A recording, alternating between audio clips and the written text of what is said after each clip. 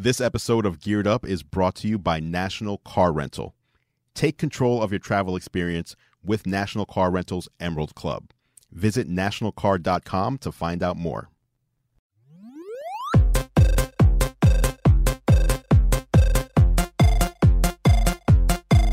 Apple makes a bid to bounce back in schools. From GeekWire.com in Seattle, this is Geared Up. I'm Todd Bishop.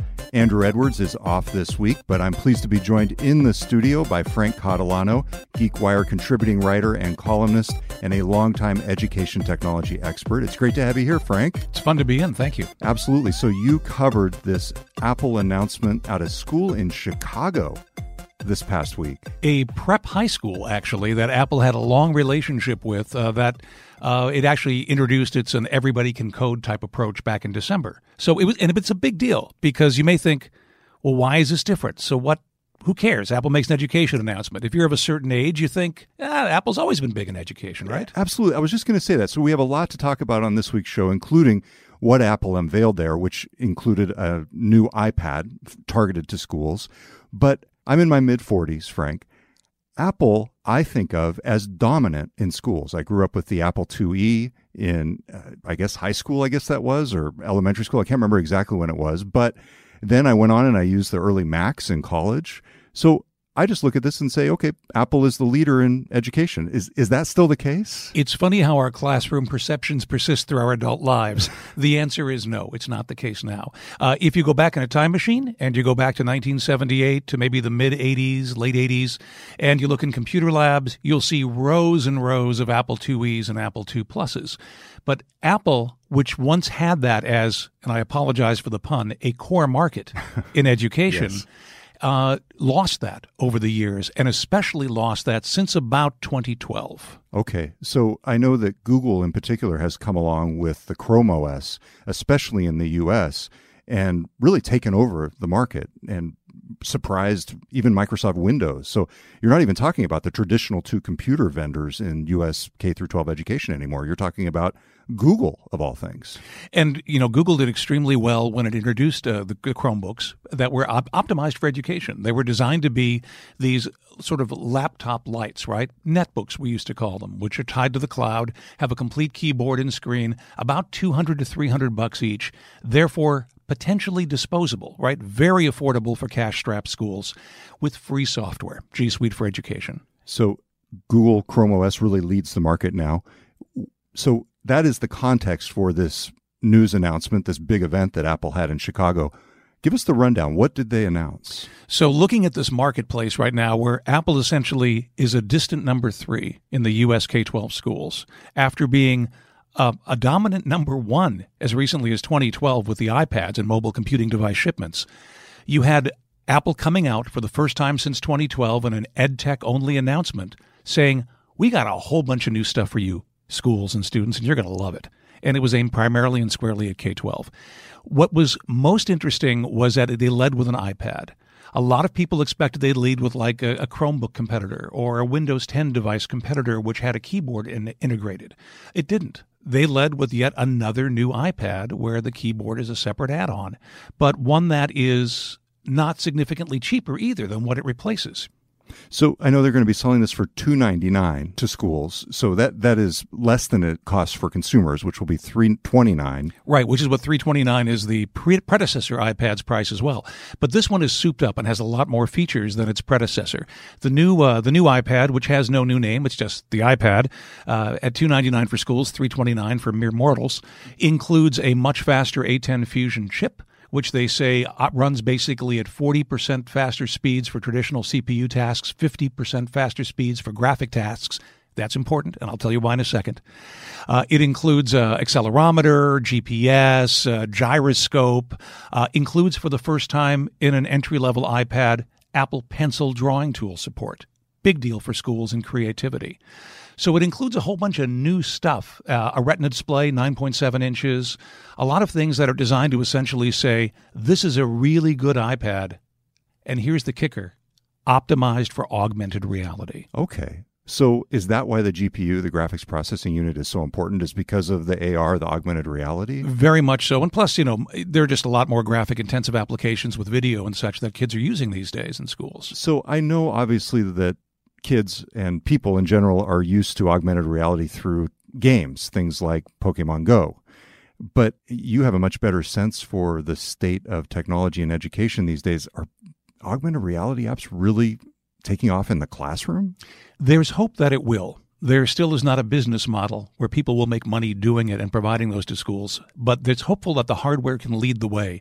If you look at what Microsoft has done with HoloLens, with what they call mixed reality, really the combination of augmented reality and then possibly virtual reality at the far end, there have been a lot of people trying to get into this market and thinking education is a great place for it because of virtual field trips. You look at it, Google Cardboard, for example, with its expeditions. All the major players, Microsoft, Apple, Google, really think that AR and VR is a place in education. It has a really good foothold there. The problem has been cost and hardware capabilities. Yeah, and I can just imagine, too, and maybe I'm underestimating the IT skills in the typical U.S. classroom, but gosh, it's hard enough just to get the computers to work right. I can't even imagine what it would be like to get an AR application, something more on the cutting edge. And I realize I'm thinking really in a short-sighted way. I guess in 5-10 years, maybe it'll be much more common and easy to do. I don't know. It just seems like AR is a bit of a reach to me, so I was a little bit surprised to see this announcement. Well, I think also it's not necessarily that Apple thinks that there is a business there with that today, but how does Apple differentiate itself in the marketplace? How do they make themselves look cool? Because that's really what Apple's been all about since 2007 and the iPhone. It's been about cool. That's true, but in schools, is it about cool or is it about cheap? It's about both. Okay. You're trying to be cheap because these are taxpayer-funded dollars in K-12 schools that they're buying in bulk. It's much like an enterprise or a government sale because that's exactly what it is.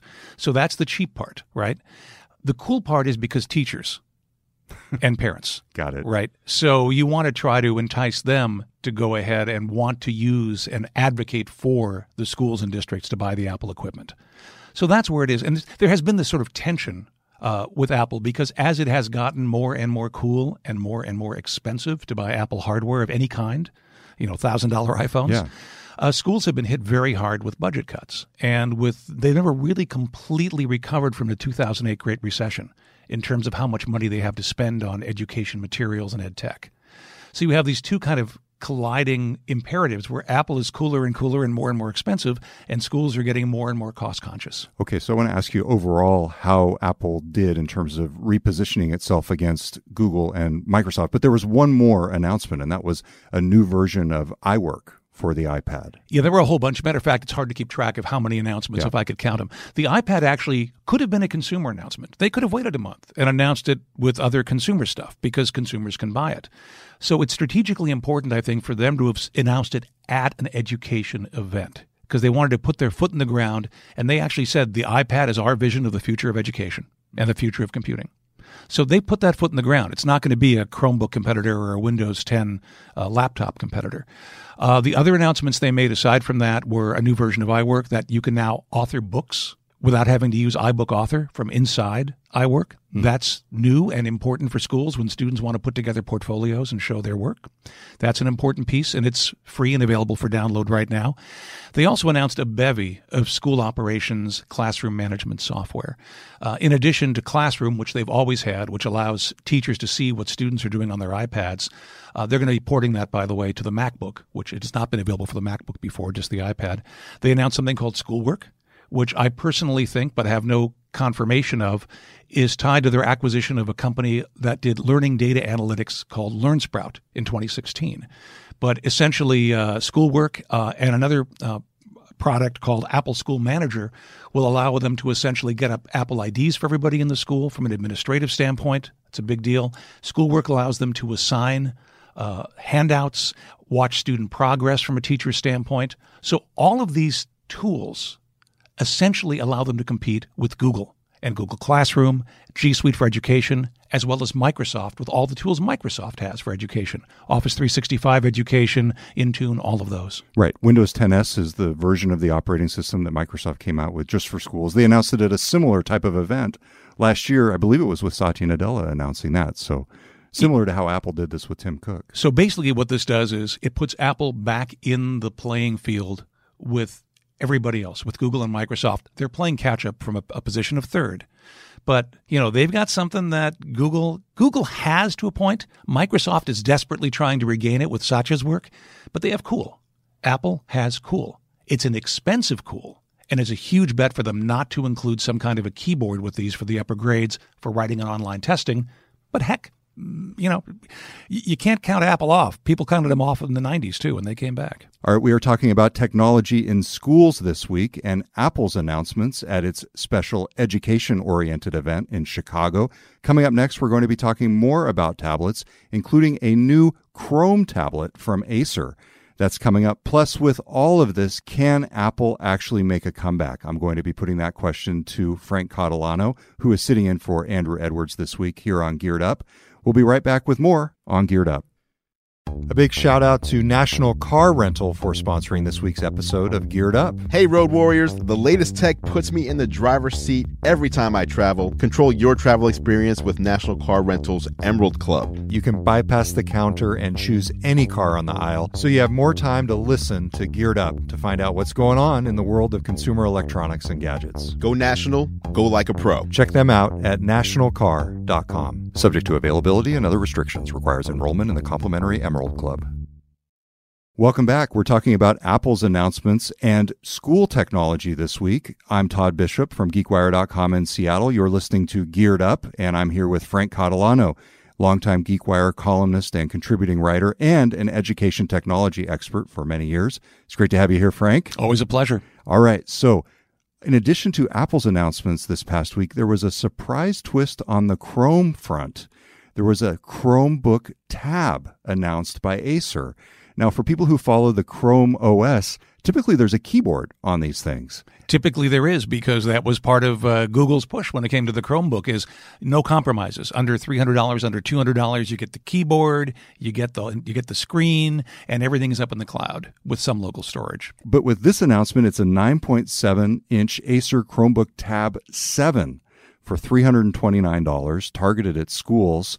So basically the keyboard is gone. This was a big surprise. Well, it's the same size, and what's interesting to me about this, it's the same size as the new iPad and the standard iPod, 9.7 inches, but it's Chrome OS.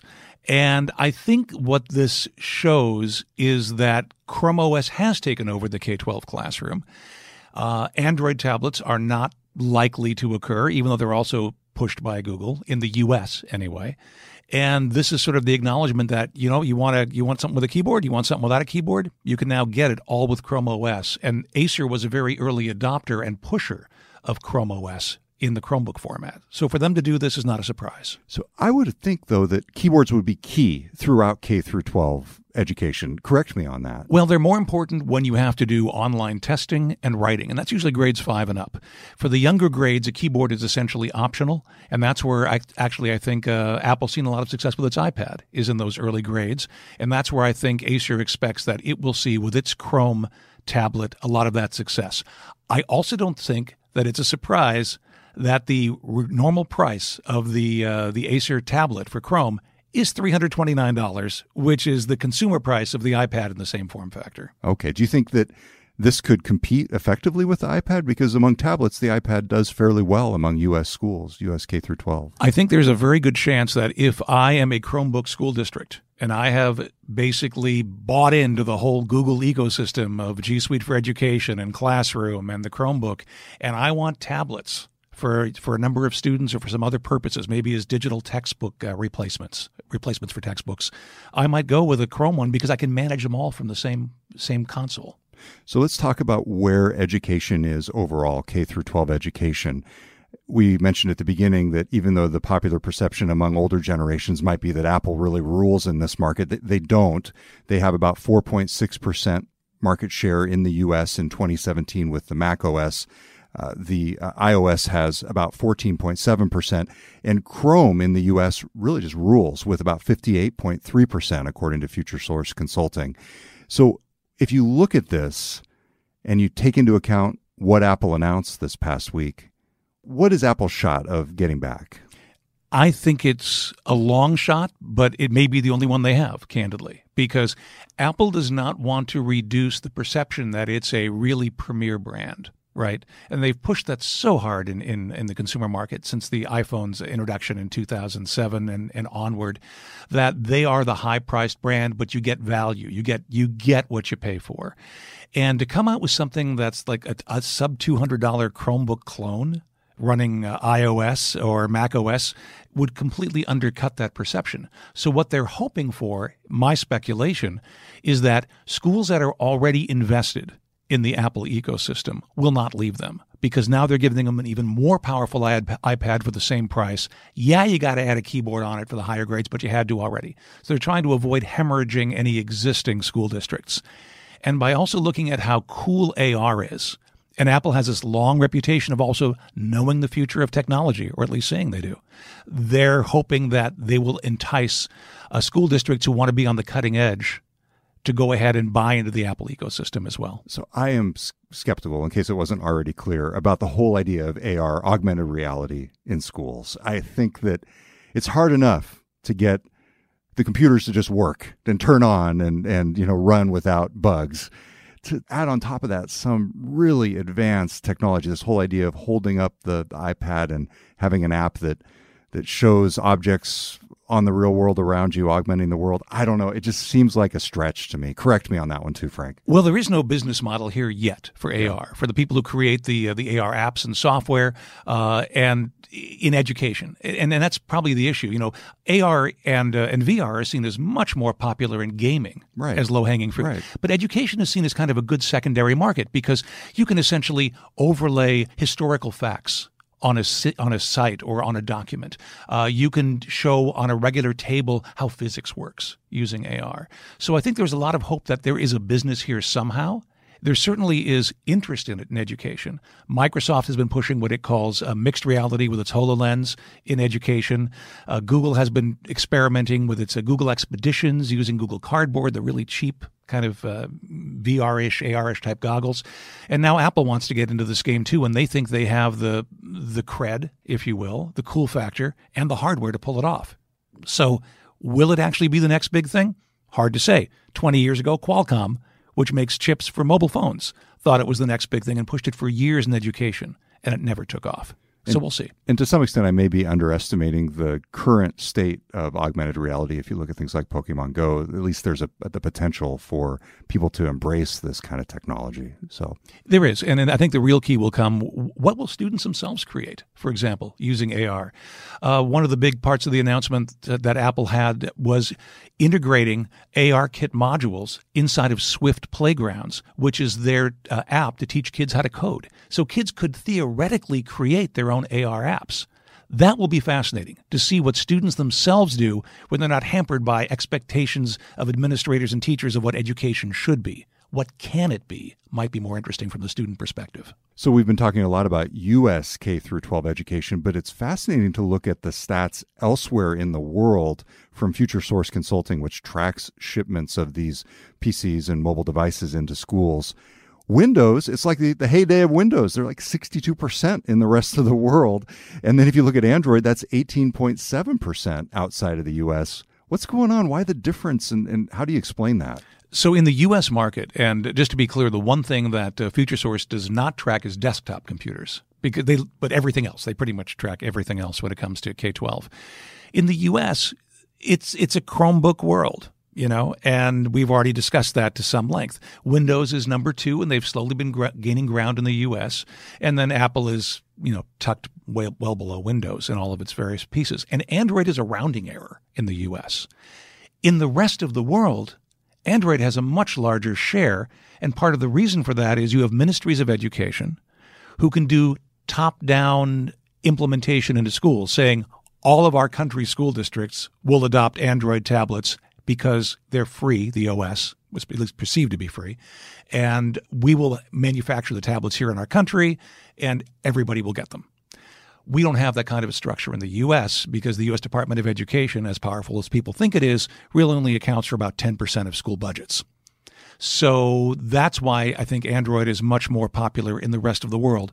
It also had kind of like the free OS thing going for it long before Chrome OS and Windows OS became affordable for a large number of schools.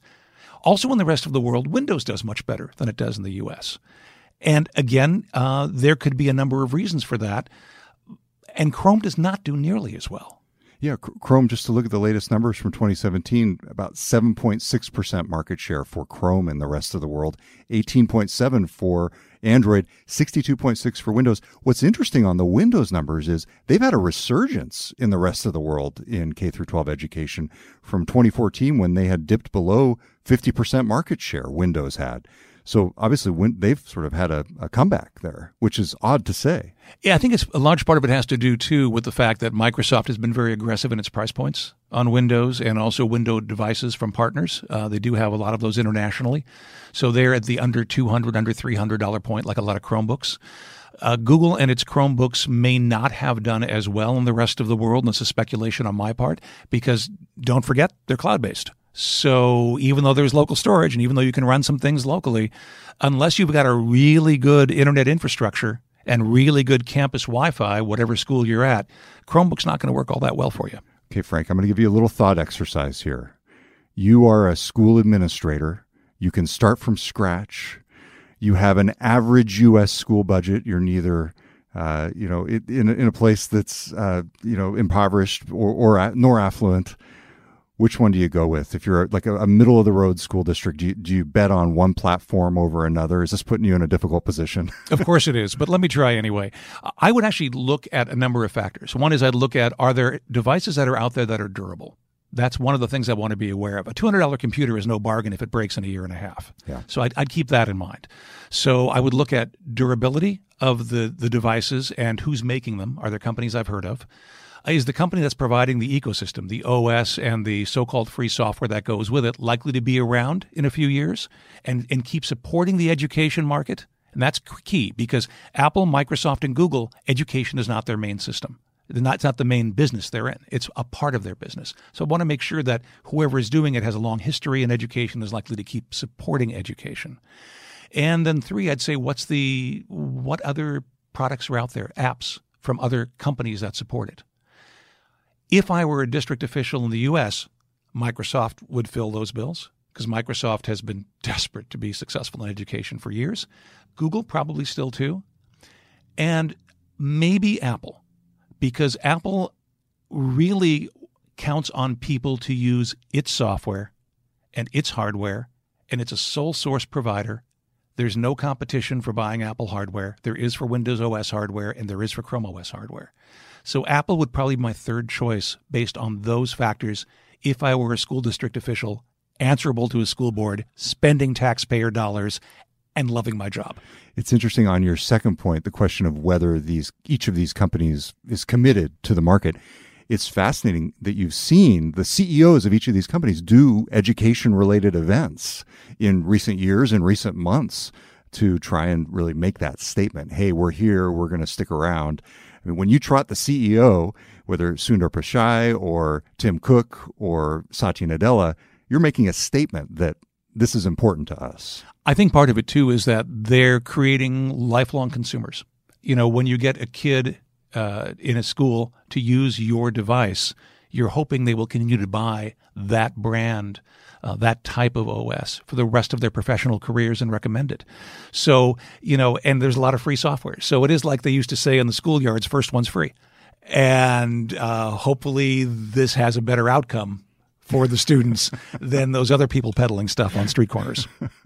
All right. Well, on that note, thank you very much for coming in this week, Frank. It's been great to get a good glimpse of where things are in terms of the overall education market. And you also covered all of the Apple news for GeekWire. So thanks very much. My pleasure. All right. Until next time, I'm Todd Bishop. You're listening to Geared Up on GeekWire. Thanks for listening to Geared Up, the weekly tech and gadget podcast. Check out more of Andrew's reviews at youtube.com/gearlive and follow all of our coverage at geekwire.com.